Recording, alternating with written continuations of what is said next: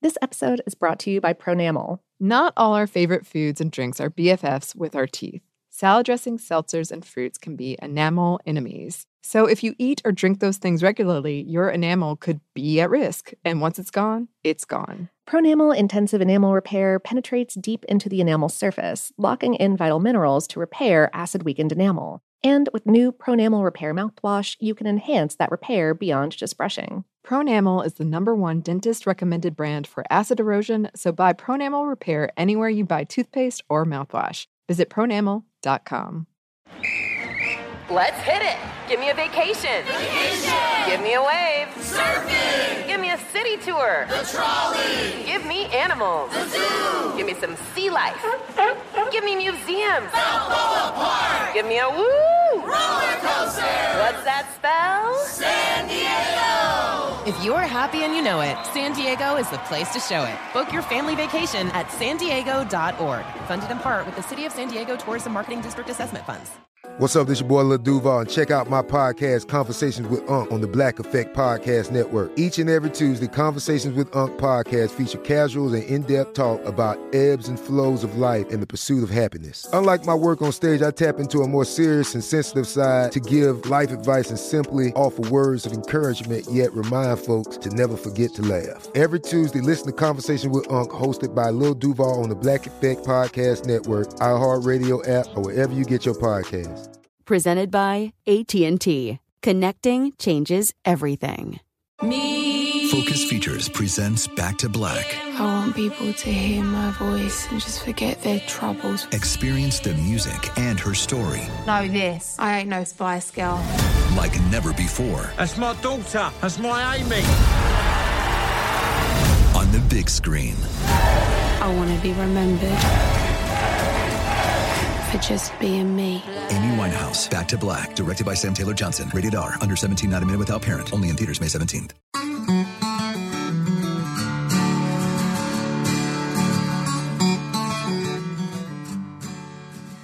Hello and welcome to Savor, production of iHeartRadio. I'm Annie Reese. And I'm Lauren Vogelbaum, and today we have a classic episode for you about McDonald's.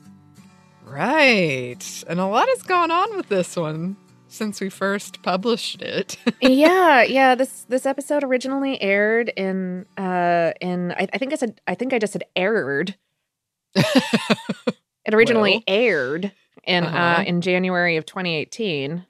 Goodness. Wow. Yeah. A, that was a minute ago. B, the past couple of years have been kind of a lot for the restaurant industry. And the fast food industry as part of that. But even before March of 2020, things had been shaking up for McDonald's. No pun intended. Or yes, pun intended. Well, pun intended after I realized I made it, but I just wrote it, and then I was like, oh, heck. It's the natural order of things here at Savor. It is. Yes. Yeah, starting... Well, I mean, I guess throughout the Trump presidency, but really kicking off in 2019, there was a lot of weird press around McDonald's because Trump kind of aligned himself with that brand. And then right in 2019, he served a whole bunch of fast food, including McDonald's, to these football champs who were visiting the White House. It happened at least a couple times, and the conversation around it was certainly happening. Yes, I can agree that it was certainly happening. Yes. That's the most... Actually, that's not even neutral. That's still anyway. Goodness. Later in 2019, just smoothly moving on from there, the CEO of McDonald's, Steve Easterbrook, had to step down and pay back over $100 million in equity when news broke that he was in this relationship with an employee, which apparently is like kind of part of a larger company like culture issue. There have been 5 strikes over harassment claims since 2018. Wow. Yeah. Yeah. And they are apparently working on it. There's some new training involved and from the top down. That's good. Meanwhile, more recently, shutdowns and wage stress during the pandemic have been causing all kinds of strife. And in 2021, McDonald's announced that they'll be making changes that will lead to the average employee pay at company-owned restaurants being $15 an hour by 2024, with a wage floor of $11 an hour. So, improvement. Although I will say that the company-owned restaurants are only 5% of the brand's restaurants. Most are franchises. Although this will put some pressure on franchises to also step up their wage minimums. So that could be great news. Yeah, I hope so. 2021 was also the 40th anniversary of the McRib. And when they re-released the McRib, I believe in November last year, they ran a sweepstakes wherein you could win one of 10 McRib NFTs by retweeting the sweepstakes announcement. And that sentence, that the flavor of that sentence in my mouth is like burning silicone. It's I hate it. I hate that I know what that combination of words means. Well, if any of the listeners are the lucky winner of a McRib NFT. Yeah, I mean, congratulations. If that's a thing that you're into, I'm happy for you. I feel like it's like when when someone was like, "Oh man, if you know what the sentence lawyer cat is even more of a milkshake duck than bean dad means, then I feel sorry for all of us." That it gives me a similar feeling. Well, I only know all that thanks to you, so I don't know how that makes you feel, but thank you. Oh, geez. Well, in sentences that I hate less, we had reported on sales, on McDonald's sales being down in the years leading up to that episode in 2018, but they've since turned around in the U.S. at least, where sales were up nearly 14% in 2021, the largest increase since McDonald's started reporting such numbers, which was in 1993. This is partially due to menu price hikes, which have been going on across the company's restaurants, partially due to all of these pandemic pressures. But those pandemic pressures have caused closures internationally, and so that has numbers down internationally. Also, McDonald's closed 239 restaurants over the course of 2021, leading them to have fewer locations as of right now than they've had since the turn of the century. But they did announce that they are planning on opening new locations again this year. And I mean, they're, like closing 239 restaurants still means that there are over 14,000 restaurants in the US alone, I think. Yeah. And they're still huge. Like they renegotiated their franchisees' fees with DoorDash and Uber Eats. Huge. Like, this is the kind of power that they wield. It is wild to me all the time. Yeah. And I just read an article about that because I'm always trying to be a mindful customer of how the best way to support restaurants during this pandemic is. And there was one about the difficulties of delivery and how restaurants I think Chipotle is opening Chipotlanes and Burger King. They're coming up with all these things to make it easier for things like this. But that fee of DoorDash and Uber Eats or things like that is a big deal. Oh, yeah. Right. I did a piece on this for one of the other shows I work on, Brain Stuff. And the structure of fees for these delivery services just doesn't make sense for anybody. The drivers aren't making money, the restaurants aren't making money, the companies aren't making money. Nobody is really profiting off of these delivery services, and it's it's weird. It's a very weird space because you feel like you're trying to support restaurants, but how much is it actually doing? So Yeah, well, it's definitely something on restaurants' minds, and McDonald's is a part of that, as you say, a huge part of that in terms of what this is going to look like going forward. And we had a lot to say about McDonald's.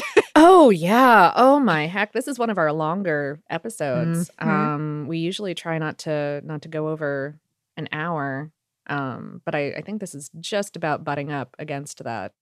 Mm-hmm. So, without further ado, let former Annie and Lauren take it away.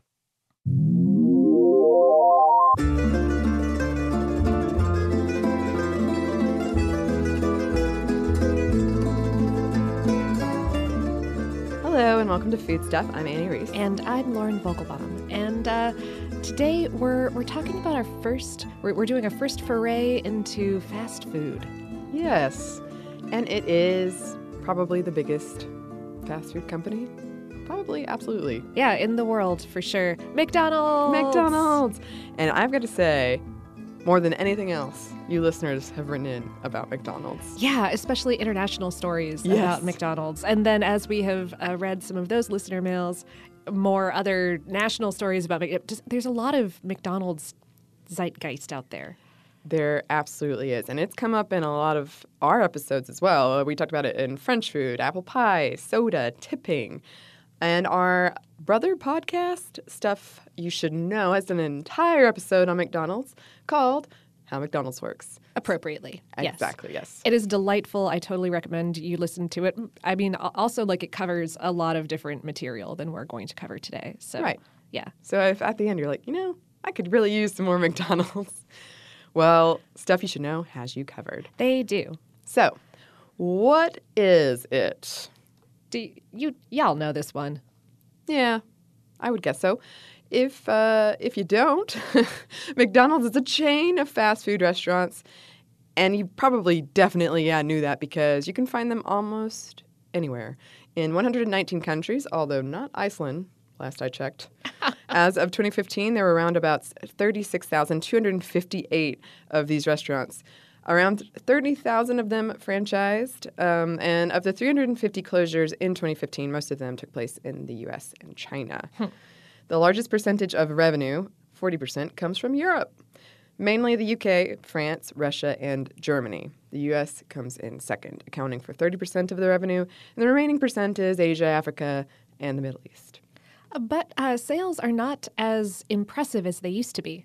No, they fell in the U.S. by 2.1% in 2014, and its annual net income dropped 15%, which is a pretty big percent, to a measly $27.4 billion. Oh, how do they go on? Oh, my goodness. How do they go on? That's equivalent to the 90th largest economy in the world, by the way. This is about a 4% decline in customers, which is about 1 million people.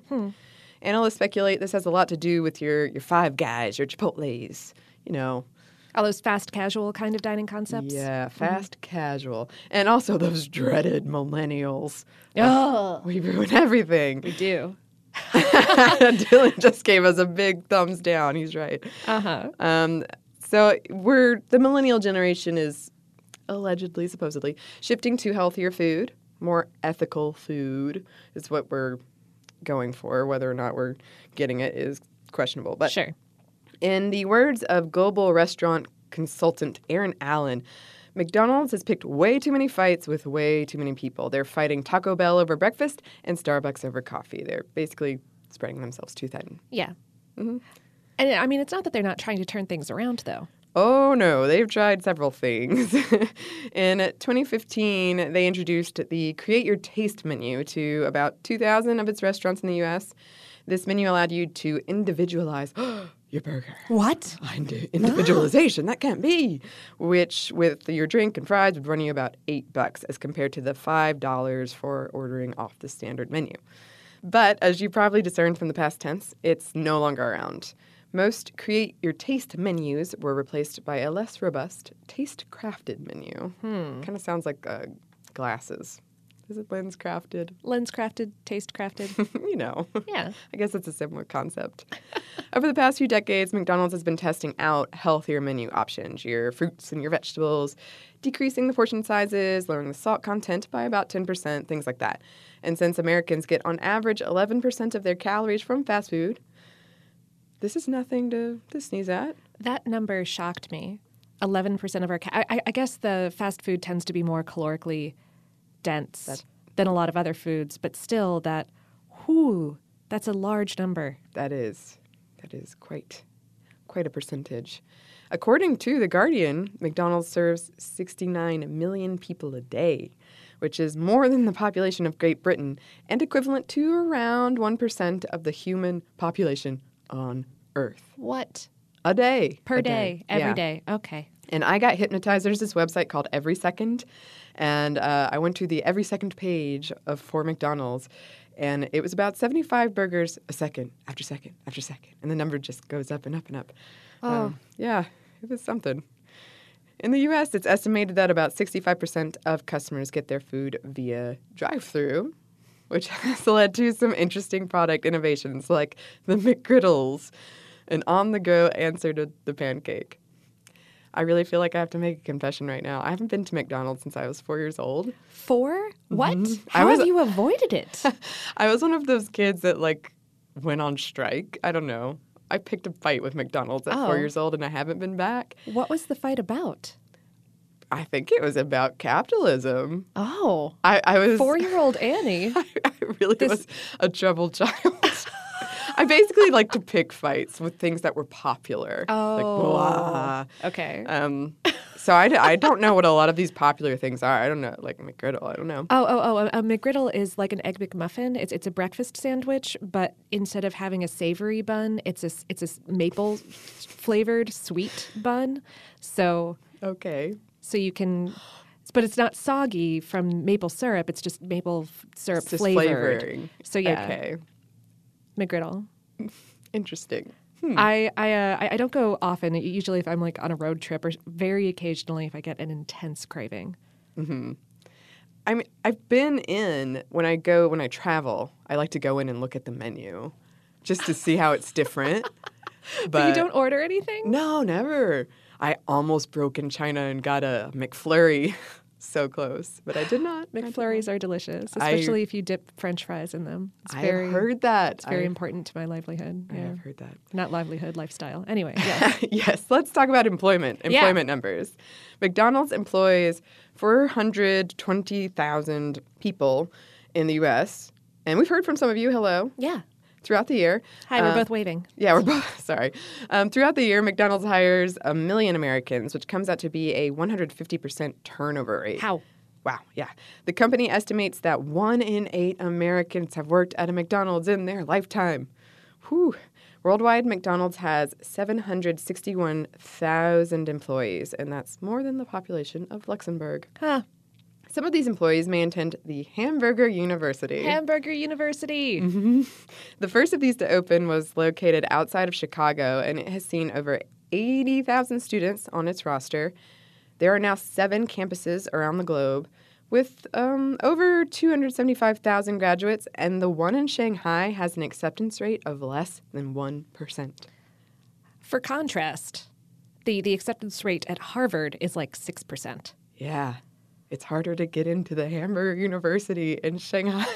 And it's not about hamburgers. Well, I mean it is, but it isn't. It's a restaurant management skills program. You can graduate with a degree in hamburgerology. Oh. Or apply credits towards an associate or bachelor's degree at some other non-strictly hamburger-related school. Mm-hmm, if you can find one. After a series of protests in 2015, McDonald's raised the minimum wage for its U.S. employees from $9.01 an hour to $9.90 an hour, but only at the 90,000 company-owned restaurants as opposed to the 12,500 franchised-operated locations. The employees at franchise locations typically get the state minimum wage of wherever they are located. And in 2017, Merriam-Webster Dictionary added McJob as a word, meaning low-paying job. Yeah. Mm-hmm. The previous CEO was paid $9 million that year. Oh. Just, FYI.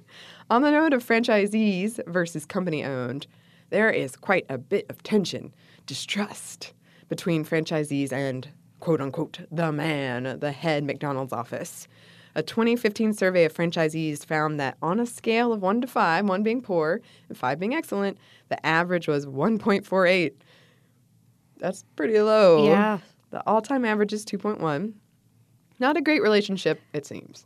But it is worth pointing out that only 32 American franchisees were surveyed. Oh, of the 19,000 something. Yeah. Of Okay. that rather larger Sure. number. We'll be talking about this a bit more later, briefly, but there is a McDonald's museum in Des Plaines, Illinois, or there was. As of recording, it closed 2 days ago. Oh, what? Yeah, it was scheduled to be demolished due to flooding. If any of you listeners have been to it, please write in, send pictures. Send photos, please. Yes. Oh. With 20% of sales, including a toy, since the introduction of the Happy Meal, McDonald's also happens to be the largest toy distributor in the world. That blew my mind. Me too. Now, that is one thing that young Annie, when she gave up McDonald's, that was the hardest. When my brothers would be like, look what we got. Oh, a look at Happy the toy Meal. I got And in I'm my- sitting there, no hamburger, no toy. Also, the slogan, I'm loving it, with that vocal tag, ba-da-ba-ba-ba, is an entire Justin Timberlake song from 2003. What? I thought it was way older than that, 1. And 2, the song came out first. He wrote it for well, he didn't write it, but it was for McDonald's. Yeah. And it came out first because it's this thing called reverse engineering of advertising. Right, sure. Yeah. And there's a lot of drama behind it if you're interested in that. There's also a clip of Destiny's Child singing it too. Oh my I watched the music video and there's no words. But there are words for some flops McDonald's has had throughout the years. Some of them include the McLean Deluxe, the McHot Dog, the McPasta, the McPizza, the McArabia, which was a flatbread with chicken, lettuce, and garlic sauce, and the McAfrica out of Norway, which was beef and vegetables in a pita. And you can imagine the PR was very not good. Yeah, Norway probably shouldn't be coming out with a McAfrica, especially in the middle of that was when there was a huge drought and starvation issues going on. Yeah, it was 2002, and there was a large famine in Africa at the time, so they quickly pulled that one. Well, that's good for them. Yeah. Depending on where you are in the world, as I kind of alluded to earlier, you're going to find different things on the menu. In India, where for a large part of the population, cows are sacred, you do not eat them, you're not going to find much beef. Fewer hamburgers, beef hamburgers, yes, Exactly. I would imagine so. Yes. And because McDonald's has become this global force, it has come to symbolize so much more than just a fast food restaurant chain. Oh, yeah. On the positive, more corporate speak end of the spectrum, it represents America and American family values, consistency, speed, innovation. And this, as you can imagine, was by the company's design. On the negative end, it represents American cultural imperialism, this nonstop machine of capitalism that has devalued quality and originality for quantity and cheapness. There have been protests, bombings, deaths at McDonald's around the world. Seriously, I read a very in-depth essay about McDonald's in an international affairs class in college.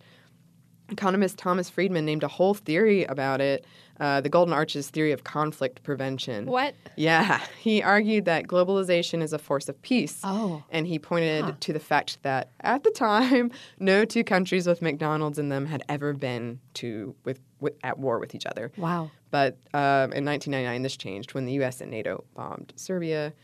Both had McDonald's. So it's become a big thing. Literally and psychologically and culturally very large. And we'll talk a little bit more about that later. But first, let's get into the history, the humble beginnings of how this behemoth started. But even before that, let's get into a quick break for a word from our sponsor. This episode is brought to you by Pronamel. Not all our favorite foods and drinks are BFFs with our teeth. salad dressings, seltzers, and fruits can be enamel enemies. So if you eat or drink those things regularly, your enamel could be at risk. And once it's gone, it's gone. Pronamel Intensive Enamel Repair penetrates deep into the enamel surface, locking in vital minerals to repair acid-weakened enamel. And with new Pronamel Repair mouthwash, you can enhance that repair beyond just brushing. Pronamel is the #1 dentist-recommended brand for acid erosion, so buy Pronamel Repair anywhere you buy toothpaste or mouthwash. Visit pronamel.com. Focus Features presents Back to Black. I want people to hear my voice and just forget their troubles. Experience the music and her story Know this, I ain't no Spice Girl. like never before. That's my daughter. That's my Amy. On the big screen. I want to be remembered for just being me. Amy Winehouse, Back to Black, directed by Sam Taylor Johnson. Rated R, under 17, not a minute without parent. Only in theaters May 17th. Today's episode is brought to you by Discover Puerto Rico. We've talked in a bunch of different episodes about facets of Puerto Rican cuisine, like the dish mofongo, made of savory, deep-fried mashed plantains studded with some kind of tasty protein, and the creation of the cool, creamy pina colada. But there is so much more there. I've actually never been. You have a tiny bit of experience, don't you? Yes, unfortunately, it was a very tiny bit of experience. I was there for about a day. I'm kicking myself for that now. I remember having delicious rums, delicious drinks, but I want to go back because, so many episodes we do on here when we're talking about food from Puerto Rico. I want that, and it sounds amazing. We're trying to get a Savor team trip together. Oh, absolutely. Well, I mean, we're trying to get a trip to a lot of places, but this is really top of the list. Even putting together this ad read made me hungry. I was like, oh, I want to try those things. Yeah, as we've talked about before, there are influences there from African and Spanish and native Taino foodways. The culinary scene sounds amazing, and we want to go. And I'm hungry. No passport is required for U.S. citizens and permanent residents. You can learn more and plan your trip at discoverpuertorico.com. Today I'm going to give you some straightforward advice on how to deal with naughty kids. How about instead of timeouts, time-ins? Time for you to start paying some bills. I'm JB Smoove, and that was a full episode of my new podcast, Straightforward, inspired by guaranteed straightforward pricing from AT&T Fiber. Get what you want without the complicated. AT&T Fiber, live like a gigillionaire. Available wherever you get your podcasts. Limited availability in select areas. Visit AT&T.com/hypergig for details.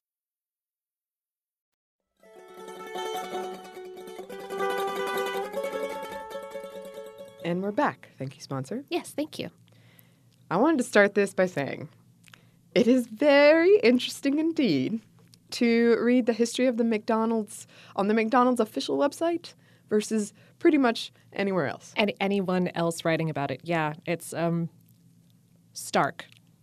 It's very different. Yes. Anyway, our story begins with the Great Depression. The Great Depression? Yep, that's where we're going to start. Perfect. Yeah, that's where we always want to start, right? There were two brothers from New Hampshire, Richard and Maurice McDonald, or Dick and Mac. Or McDonald singular, yeah. Oh. Just the one, yeah. That's true. It's not a pluralized McDonald, yeah. Not yet. Just kidding. Okay.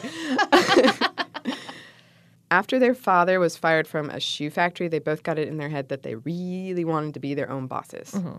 And not just that, they wanted to be millionaires. Oh. Millionaires by the time they turned 50. That's ambitious. That's nice. Yeah, very ambitious. There was not a lot of opportunity for millions in their hometown, however. So they packed up and went west to Hollywood, hoping to become big-time producers, movie producers. However, becoming a big-time producer can be a bit difficult. Weird. Yeah, strange. And they ended up moving movie sets, and no millions were forthcoming. They did open a movie theater in Los Angeles, but it didn't last very long, so they sold it in 1937. After their stint in showbiz didn't pan out, they decided to take a swing at the restaurant biz. For their first venture, they made an octagonal open-air structure out of borrowed wood near the Foothill Flying Field, or as it was sometimes called, America's friendliest airport.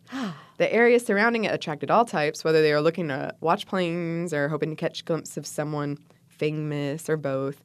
And they made a deal with Sunkist of orange juice fame. This was at the height of orange juice's heyday, to buy up their fallen oranges. 20 dozen oranges for a quarter. Wow. Yeah. Okay. They called their stand Airdrome, and they sold orange juice and hot dogs, which is not It's a pairing that I wouldn't sure. Yeah, but it was a success, enough so to open 2 more locations. They still had their eyes on that millionaire prize, though, and they thought the future was in automobiles, especially because they thought that the 5-day American work week would decrease to 4, have more time to drive around. Ah. Still waiting on that one. Yeah, not here yet. Nope. To that end, they spent $200 to slice their stand in half and relocated to San Bernardino, California.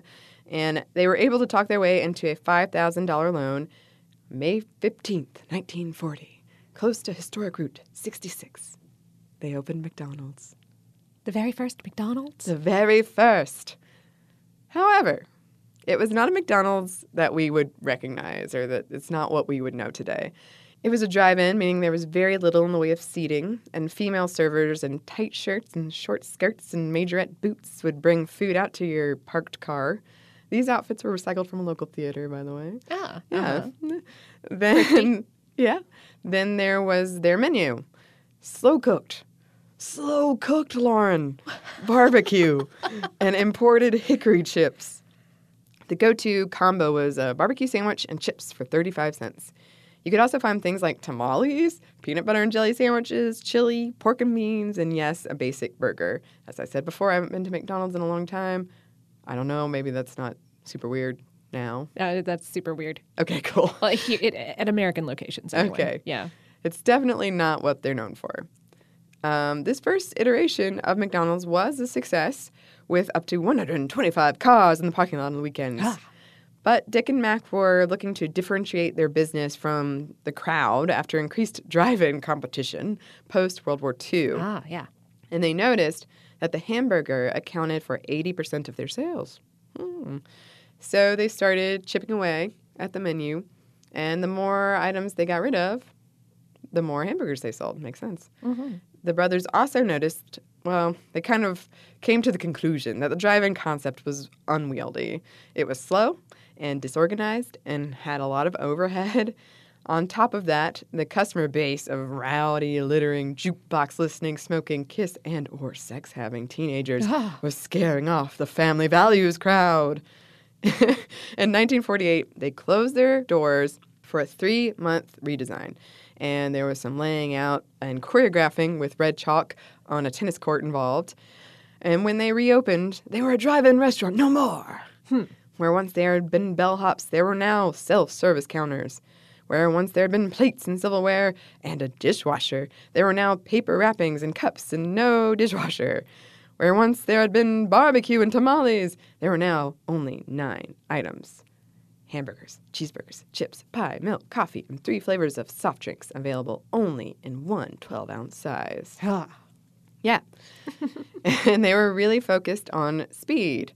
And they got the idea to adapt Henry Ford's automobile assembly line for their restaurant with what they called the Speedy Service System. Speedy. So many E's involved. Yes, there are a lot of E's. Here's how it worked. There were 12 employees, all male, and each specialized in a specific thing. A lot of the food was already made to save time, and also to save time, all the burgers were the same. Ketchup, mustard, both dispensed from a custom-made dispenser, not 1 but 2 pickles, and onions. If you wanted something else, you'd just have to wait, Busta. This efficiency and lack of choice meant that orders were frequently ready before they were placed. And you could see inside, too, to marvel as your food was being made. Grill to counter in 30 seconds, they said. Sounding a bit more like the McDonald's we know, right? Yeah. Wrong! Oh. No, you're right. The story goes that their first customer was a 9-year-old girl who bought a bag of burgers. But there were problems. Problems. 1, the fired car ops would park outside and heckle. Yeah. 2, customers were confused about the self-service counter. And the silverware. Where's the silverware? Where do we sit? Questions. Confusion. So what did the brothers do? What we all do in times of crisis. Add some french fries and milkshake. Oh. Makes everything better. It does. The milkshakes were triple thick, by the way. triple thick. I know. And that milkshake brought everybody to the yard. Or the self-service counter, perhaps is more accurate. And the 15-cent hamburgers didn't hurt either. And they were one of the first in the industry to use infrared heat lamps to keep their fries warm. The fries were special. I'm sure I probably don't need to tell you that. Max spent a lot of time trying to pin down the method to get perfect crunchy fries, and he eventually arrived at trying out Idaho potatoes in the desert. Wow. To bring out the sugars. There was a very specific timing involved as well. Yeah, that's still part of what they do today. Yeah. Yeah. Dick was the inventor of the two, and apart from the speedy system, he came up with the golden arches, the rounded curves at the top of the M in the logo. And they used to kind of like bookend the restaurant. Yeah. Yeah. Not so anymore, but that was his original vision.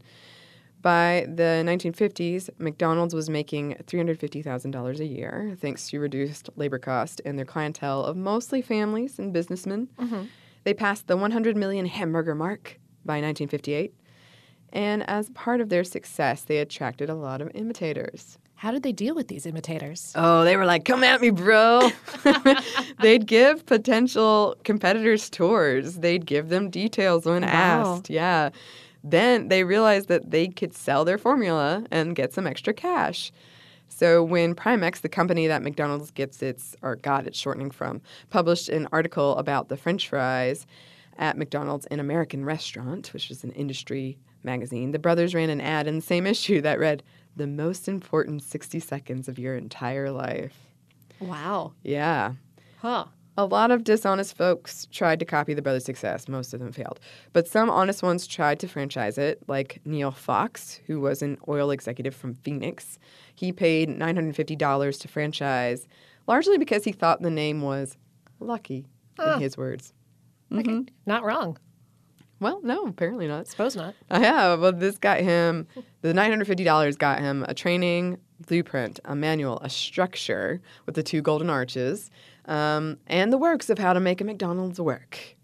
Only for each of the 6 franchise locations they tested, it didn't work. Oh. Not like the brothers wanted it to, anyway. And that might be why when Carnation of Carnation Milk came in and offered to erect McDonald's all across the U.S., they turned it down. Max said about the choice, more places, more problems. But McDonald's are pretty much everywhere now, right? Yeah. Yeah. So how did that happen? Well, McDonald's attracted one particular person we have to talk about. And it brings us back to those milkshakes, which played an integral role in what McDonald's would become. But first, one last quick break for a word from our sponsor. This episode is brought to you by Pronamel. Not all our favorite foods and drinks are BFFs with our teeth. Salad dressings, seltzers, and fruits can be enamel enemies. So if you eat or drink those things regularly, your enamel could be at risk. And once it's gone, it's gone. Pronamel Intensive Enamel Repair penetrates deep into the enamel surface, locking in vital minerals to repair acid-weakened enamel. And with new Pronamel Repair mouthwash, you can enhance that repair beyond just brushing. Pronamel is the #1 dentist-recommended brand for acid erosion, so buy Pronamel Repair anywhere you buy toothpaste or mouthwash. Visit pronamel.com. Focus Features presents Back to Black. I want people to hear my voice and just forget their troubles. Experience the music and her story Know this, I ain't no Spice Girl.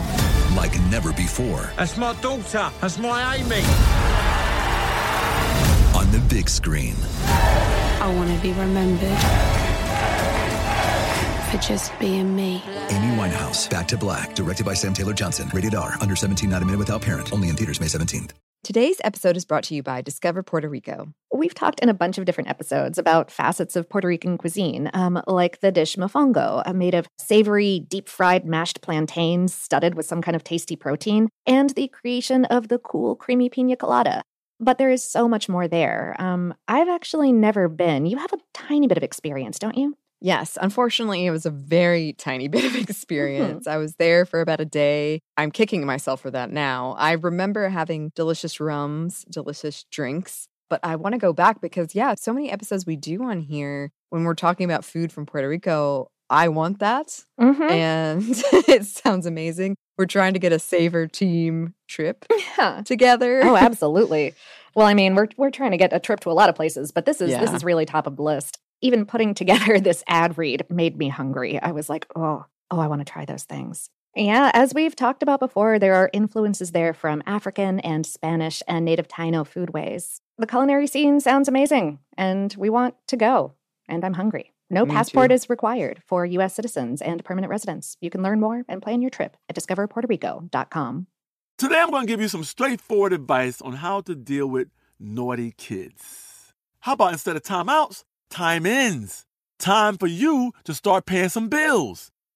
I'm JB Smoove, and that was a full episode of my new podcast, Straightforward, inspired by guaranteed straightforward pricing from AT&T Fiber. Get what you want without the complicated. AT&T Fiber, live like a gigillionaire. Available wherever you get your podcasts. Limited availability in select areas. Visit AT&T.com/hypergig for details.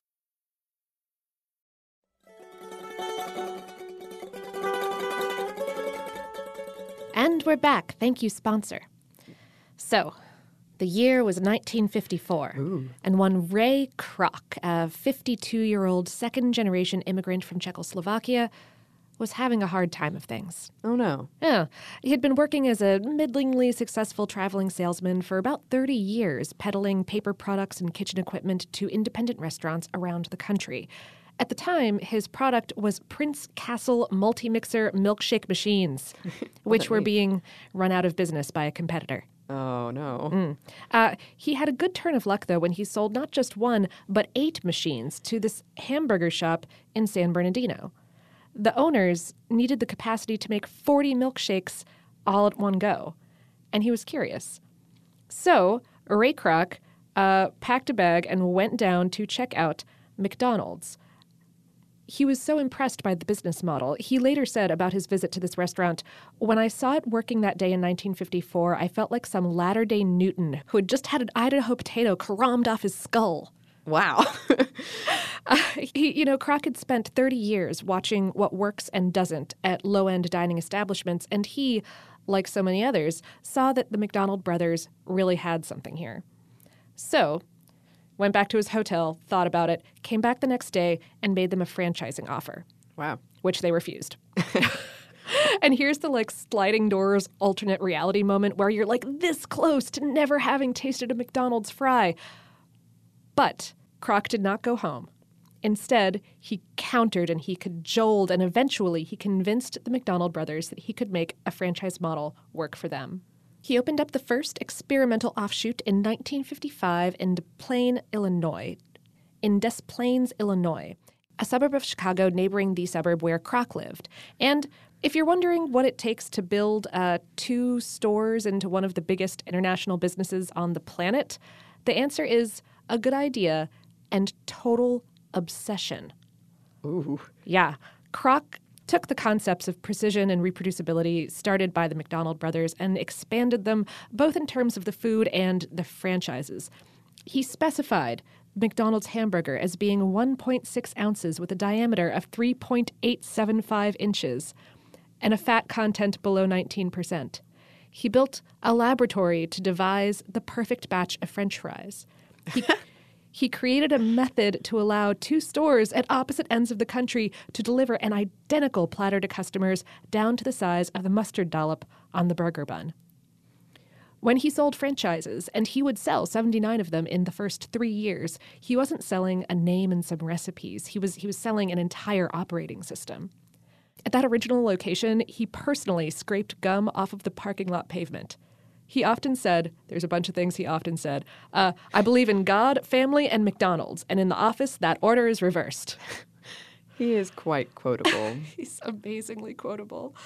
But he wasn't making money due to the terms of this original deal that he had made with the McDonald's brothers.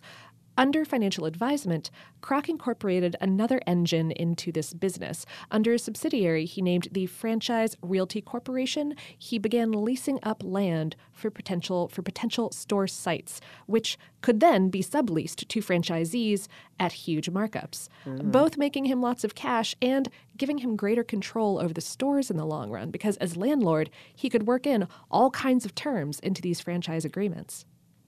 This is still a major source of the company's income, by the way. They've got $30 billion in real estate assets today. Wow. I did like a full mouth agape expression at that. Meanwhile, tension was growing between Kroc and the McDonald brothers, who were not living up to Kroc's ambitious vision. Kroc could have sold his shares and started a competing franchise, but he wanted that name, that lucky name. So in 1961, he changed the name of his land subsidiary to the McDonald's Corporation and then demanded that the brothers sell out to him. Wow. And it worked. It worked. He had to go $2.7 million into debt in order to pay them out, but... Wow. Persistence and obsession. Yeah. Kroc said about this, but I guess there was no way out. I needed the McDonald name and those golden arches.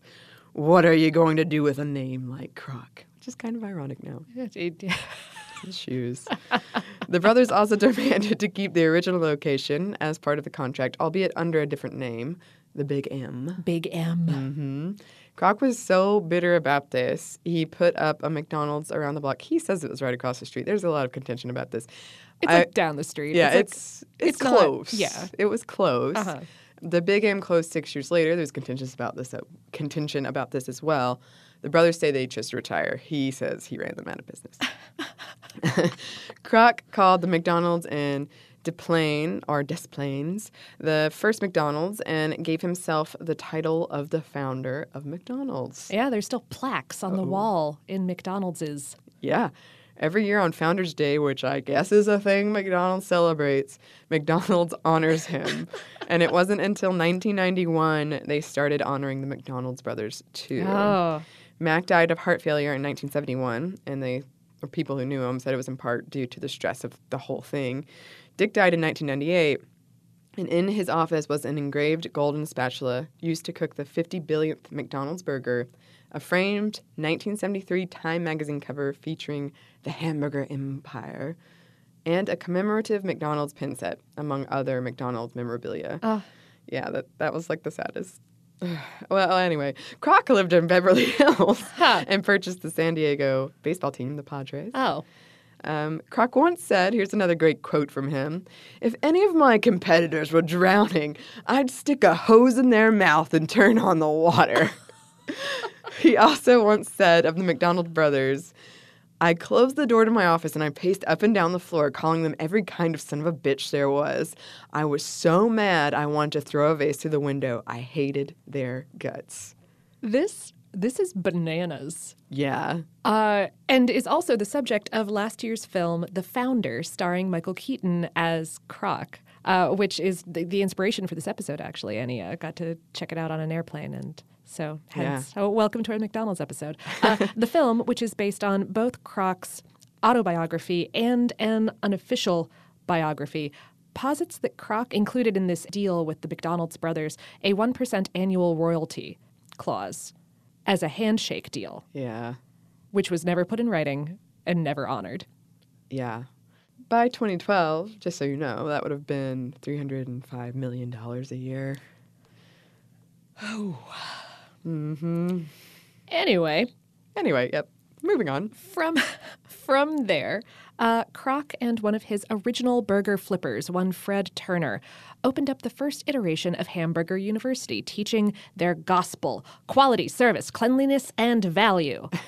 And also the three-legged stool business model, which places equal responsibility on the company's suppliers, the franchise owners and operators, and their employees. But as much as Kroc demanded exaction, he also encouraged creativity and invention in his franchisees, as long as they passed their successes back up the chain. Of course. And the success of McDonald's was copied quickly.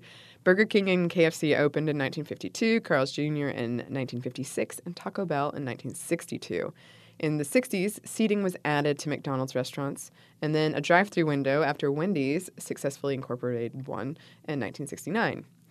The original Ronald McDonald, then known as the Hamburger Happy Clown, debuted in 1963.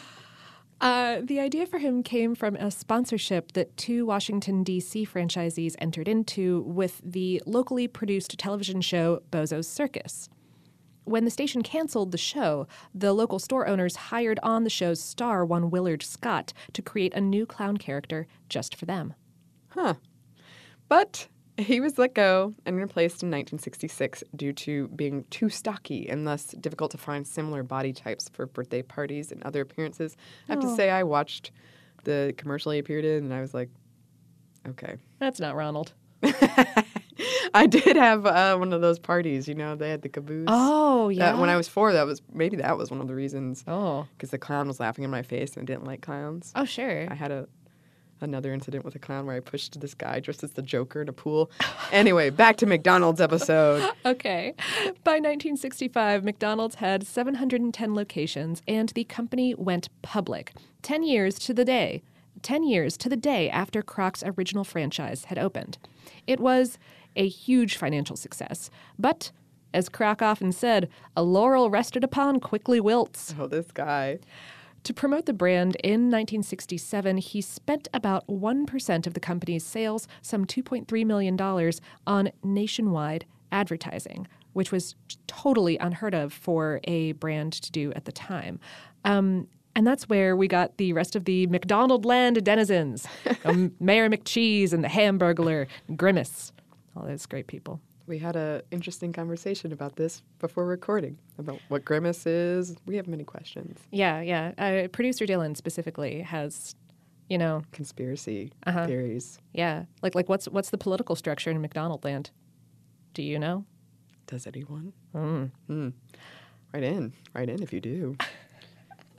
Advertising would become such a huge part of McDonald's business that another Krocism was, we're not in the hamburger business, we're in show business. And I like how I'm just slowly creeping into the transatlantic accent for him. Yeah. It seems to fit for the personality we're getting through these quotes anyway. Yeah, definitely. 1967 is also the year that one franchise in Pittsburgh tested a new sandwich, the Aristocrat. Ooh. Which was eventually renamed the Big Mac. Oh. Yeah. Wow. Other franchisees would contribute enduring menu items from the Egg McMuffin to the Filet-O-Fish over the next couple of years. By 1971, there were over 2,000 locations throughout the United States and stores opening in Japan and Germany. Oh. Axis powers, not sure why. Then they expanded throughout Europe, Asia, and South America, 1,000 stores overseas by the end of the decade. The company was growing 27% year over year. And this is when it became this international symbol of American capitalism and cultural imperialism. In San Salvador in 1979, these guerrilla Marxists blew up one location, calling it an act against imperialist America. And that is some kind of success for a burger joint. Yeah. Kroc had given over the office of chief executive by then to his right-hand man, Fred Turner. Though legend has it that Kroc would do surprise inspections at locations wherever he traveled until his death in 1984. I completely believe it.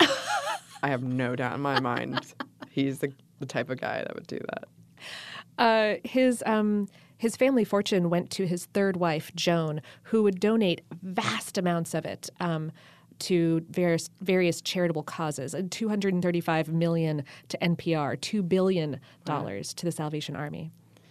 And related, the Ronald McDonald's House Charities got its start in 1987. They'd begun as a single facility in 1974, a residence for families to stay in so that they could be near their kids during those kids' lengthy hospital stays for conditions like leukemia. Yeah. Under Turner, though, the company shifted to further reinforce its family-friendly reputation. They increased that indoor seating and debuted the Happy Meal with a toy, the industry's first kids' meal, complete with sponsorship tie-in opportunities. Oh, yeah. They'd later land a plum deal with Disney to market upcoming and classic kids' films, and that relationship continues lucratively to this day. Yeah. Oh, those toys. Oh, yeah. They were always terrible toys. Some of them were, I still have a little transforming burger that I'm really happy about. I don't know. Anyway, the Chicken McNugget debuted in 1983 based on Turner's idea that to make fried chicken work, which they had been trying and hadn't happened up until then. They needed something more snacky, like French fries, than some kind of direct competitor of rival fast food franchise, Kentucky Fried Chicken. Oh. The first McDonald's that opened in Soviet Russia in 1990 is credited by some historians as having eased the fall of the Soviet Union, presenting what was then a luxuriously expensive yet attainable bit of American proletariat comfort. You know, I'm sad about our government collapsing, but these French fries. But these, I think things are going to be okay because, milkshake and French fries. Milkshake and French fries. Mm-hmm. Also in the 1990s, McDonald's started acquiring and or seriously investing in a number of those fast casual restaurant concepts like Chipotle and Boston Market. They would later divest their interest in those things in the 2000s. In 2009, they opened a Mickey D's location in the Louvre. A different type of culture. Yes. They also brought in a line of coffee and espresso drinks, McCafe, to rival the posh coffee house industry. Which I call Stealth McDonald's. Stealth McDonald's. Some economists use the Big Mac as a measure of a country's financial strength. It's called the Big Mac Index. Of course it is. And it compares the prices of the sandwich, the Big Mac sandwich, in different countries, and then uses that to gauge a currency's relative purchasing power. That's really interesting. But along with all of this bizarre success came rising controversy about the brand's practices. After all, if you're serving billions of burgers per day, that's a whole lot of supply and a whole lot of labor. As of 2014, one of McDonald's burger plants in California processed 400,000 pounds of meat per day to be frozen and distributed to stores. As of 2011, the company was buying more than 3.4 billion pounds of American potatoes every year. Ooh. With digital and internet-connected kitchen technologies, they've been able to start turning their restaurants into a big data stream about how their employees and how their customers work. Make no mistake, y'all, like this is a company with an absolutely insane amount of influence and power. Yeah.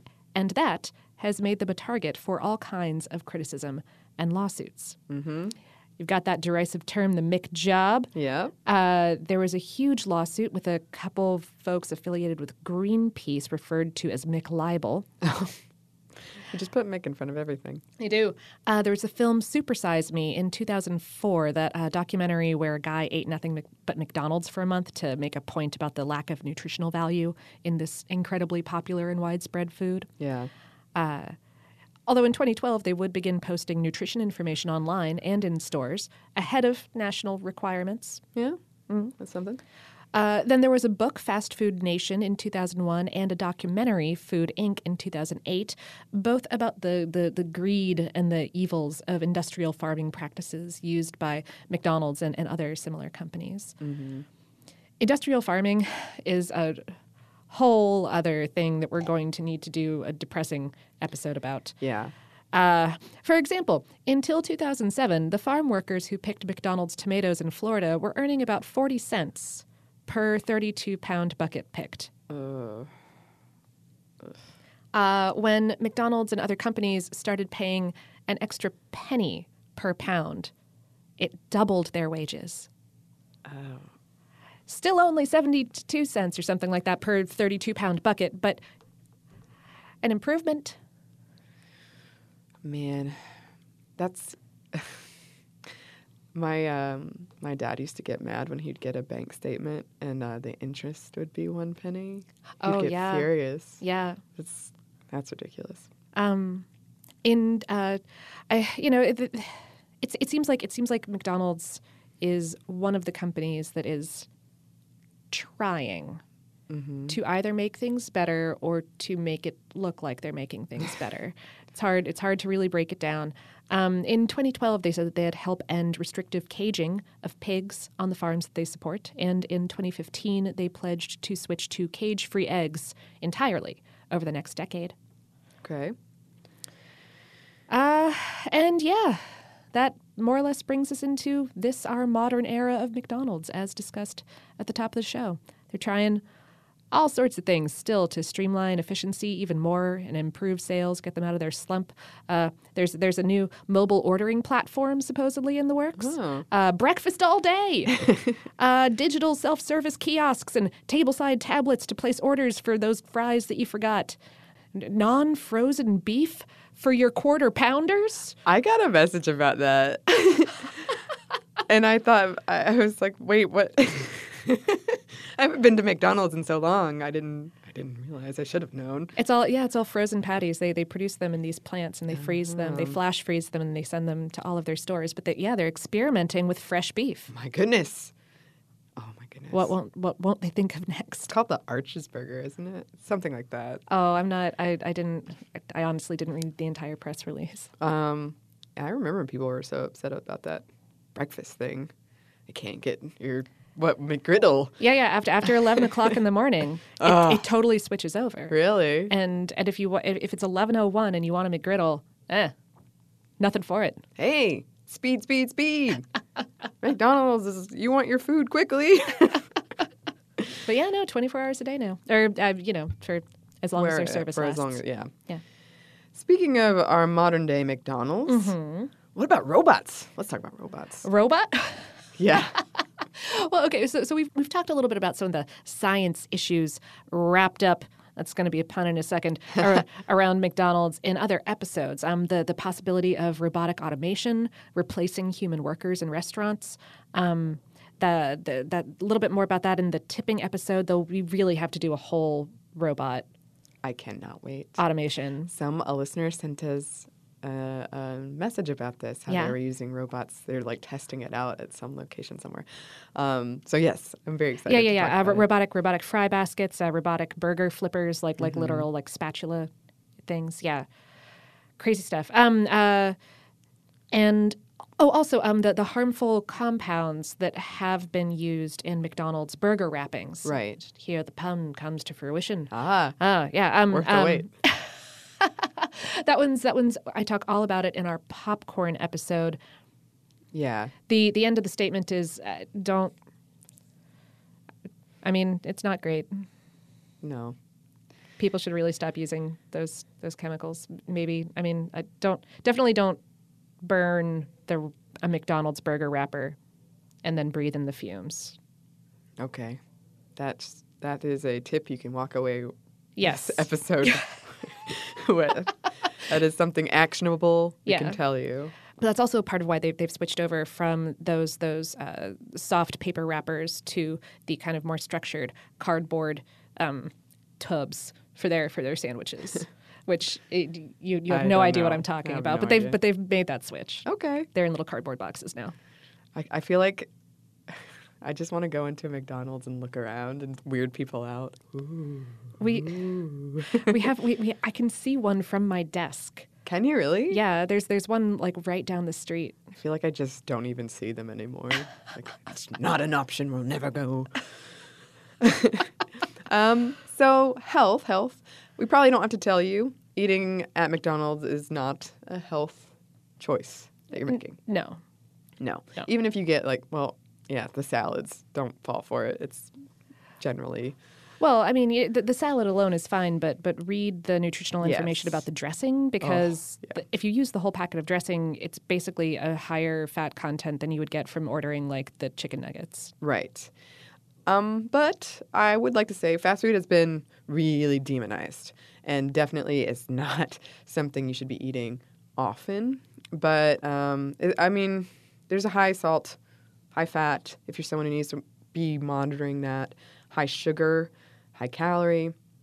However, make sure that when you're reaching for your healthier choice, it isn't something worse. Because a lot of things that are marketed as healthier things, like perhaps your salad with your dressing, they're on par with fast food, or they could be even worse. I read an article about some tofu dish at Whole Foods, which, you're like, oh, tofu. Oh, tofu. Brilliant. It was the same as a Big Mac. So, just be aware. It's definitely not a health choice, but if that's what's there and, in moderation. Yeah. I mean, as like a treat.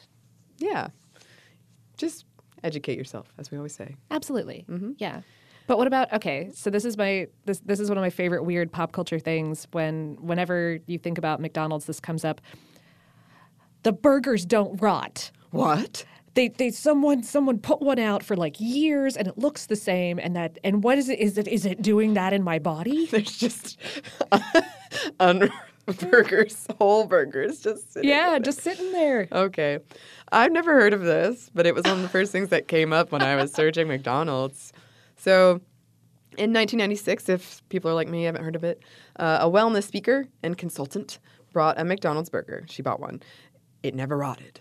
To this day, or at least until recently, she used it as prop during her wellness talks. She'd pull out this like whole burger that she bought in 1996, and it had only a little patch of mold on it. And others have copied it. BuzzFeed posted a video demonstrating the same thing in 2014, although they only gave it 30 days. I mean, only 30. Oh, not a decade. Right. Yeah. Lazy. Come on. They tested a bunch of fast food burgers, so not just McDonald's. And they also showed basically the same results. But don't panic. No. Yes. Okay. The managing blog director at Serious Eats put his restaurant training to the test, the ultimate test, the test of his lifetime, I'm sure, to get to the bottom of this. He had, in his mind, there were 5 possible culprits. Preservatives, a high salt content, a low moisture content, no air during preparation, or no contact with mold spores. Those last 2 are pretty much impossible, so they were quickly discarded. He made 9 different burger combinations, some homemade, some from McDonald's, and then did a mix and match of store-bought stuff and McDonald's patty and just a bunch of different options. Some with salt, some not, different types of packaging. He never came into contact with any of the burgers, and he left them out in open air for 3 weeks. None of them rotted. Oh. Yeah. He concluded the moisture was the key. In the first week, the patties lost about 25% of their weight. Moisture. They dried out, basically. And without moisture, there's no mold.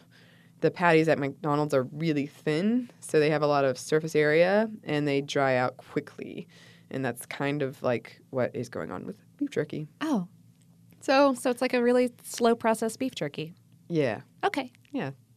So interesting experiment, perhaps, to try. Yeah. I feel better about that. Yeah. That's our McDonald's episode. Yeah. I can't help but be impressed, even if I have problems with some practices. But they built this thing. It's huge. Yeah. It's impressed. Impressed is the correct word. I am very impressed. And I was looking, you guys, but it is really hard to find, they keep their technological secrets really under wraps. They really don't want you to know what's going on in the plants and how they make everything the way that they make it, which is great. Yeah. As part of one of their marketing stints, they got Grant Imahara, who had been on Mythbusters, to come and take a tour of one of their plants, and that was supposedly the first time that cameras had ever been allowed in there. Wow. That was in 2014, I want to say, if you want to go check out that video. It's kind of terrifying. It is.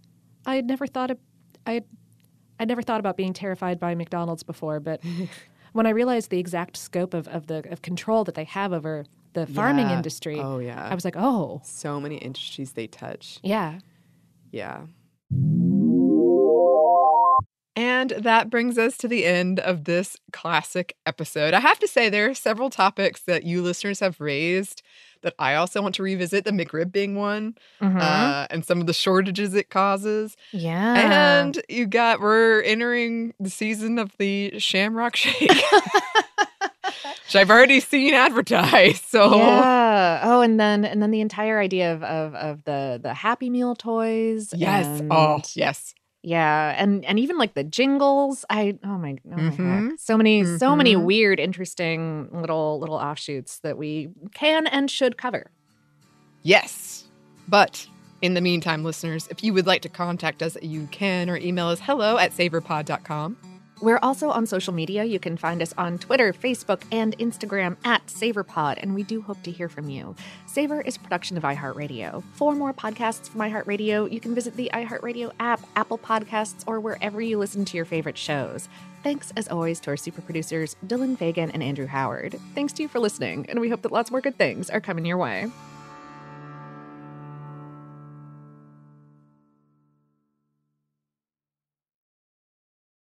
This episode is brought to you by Pronamel. Not all our favorite foods and drinks are BFFs with our teeth. Salad dressings, seltzers, and fruits can be enamel enemies. So if you eat or drink those things regularly, your enamel could be at risk. And once it's gone, it's gone. Pronamel Intensive Enamel Repair penetrates deep into the enamel surface, locking in vital minerals to repair acid-weakened enamel. And with new Pronamel Repair mouthwash, you can enhance that repair beyond just brushing. Pronamel is the #1 dentist-recommended brand for acid erosion, so buy Pronamel Repair anywhere you buy toothpaste or mouthwash. Visit pronamel.com. Today's episode is brought to you by Discover Puerto Rico. Puerto Rico is home to a thriving culinary scene based on products and traditions from the native Taíno, African, and Spanish peoples that have influenced it.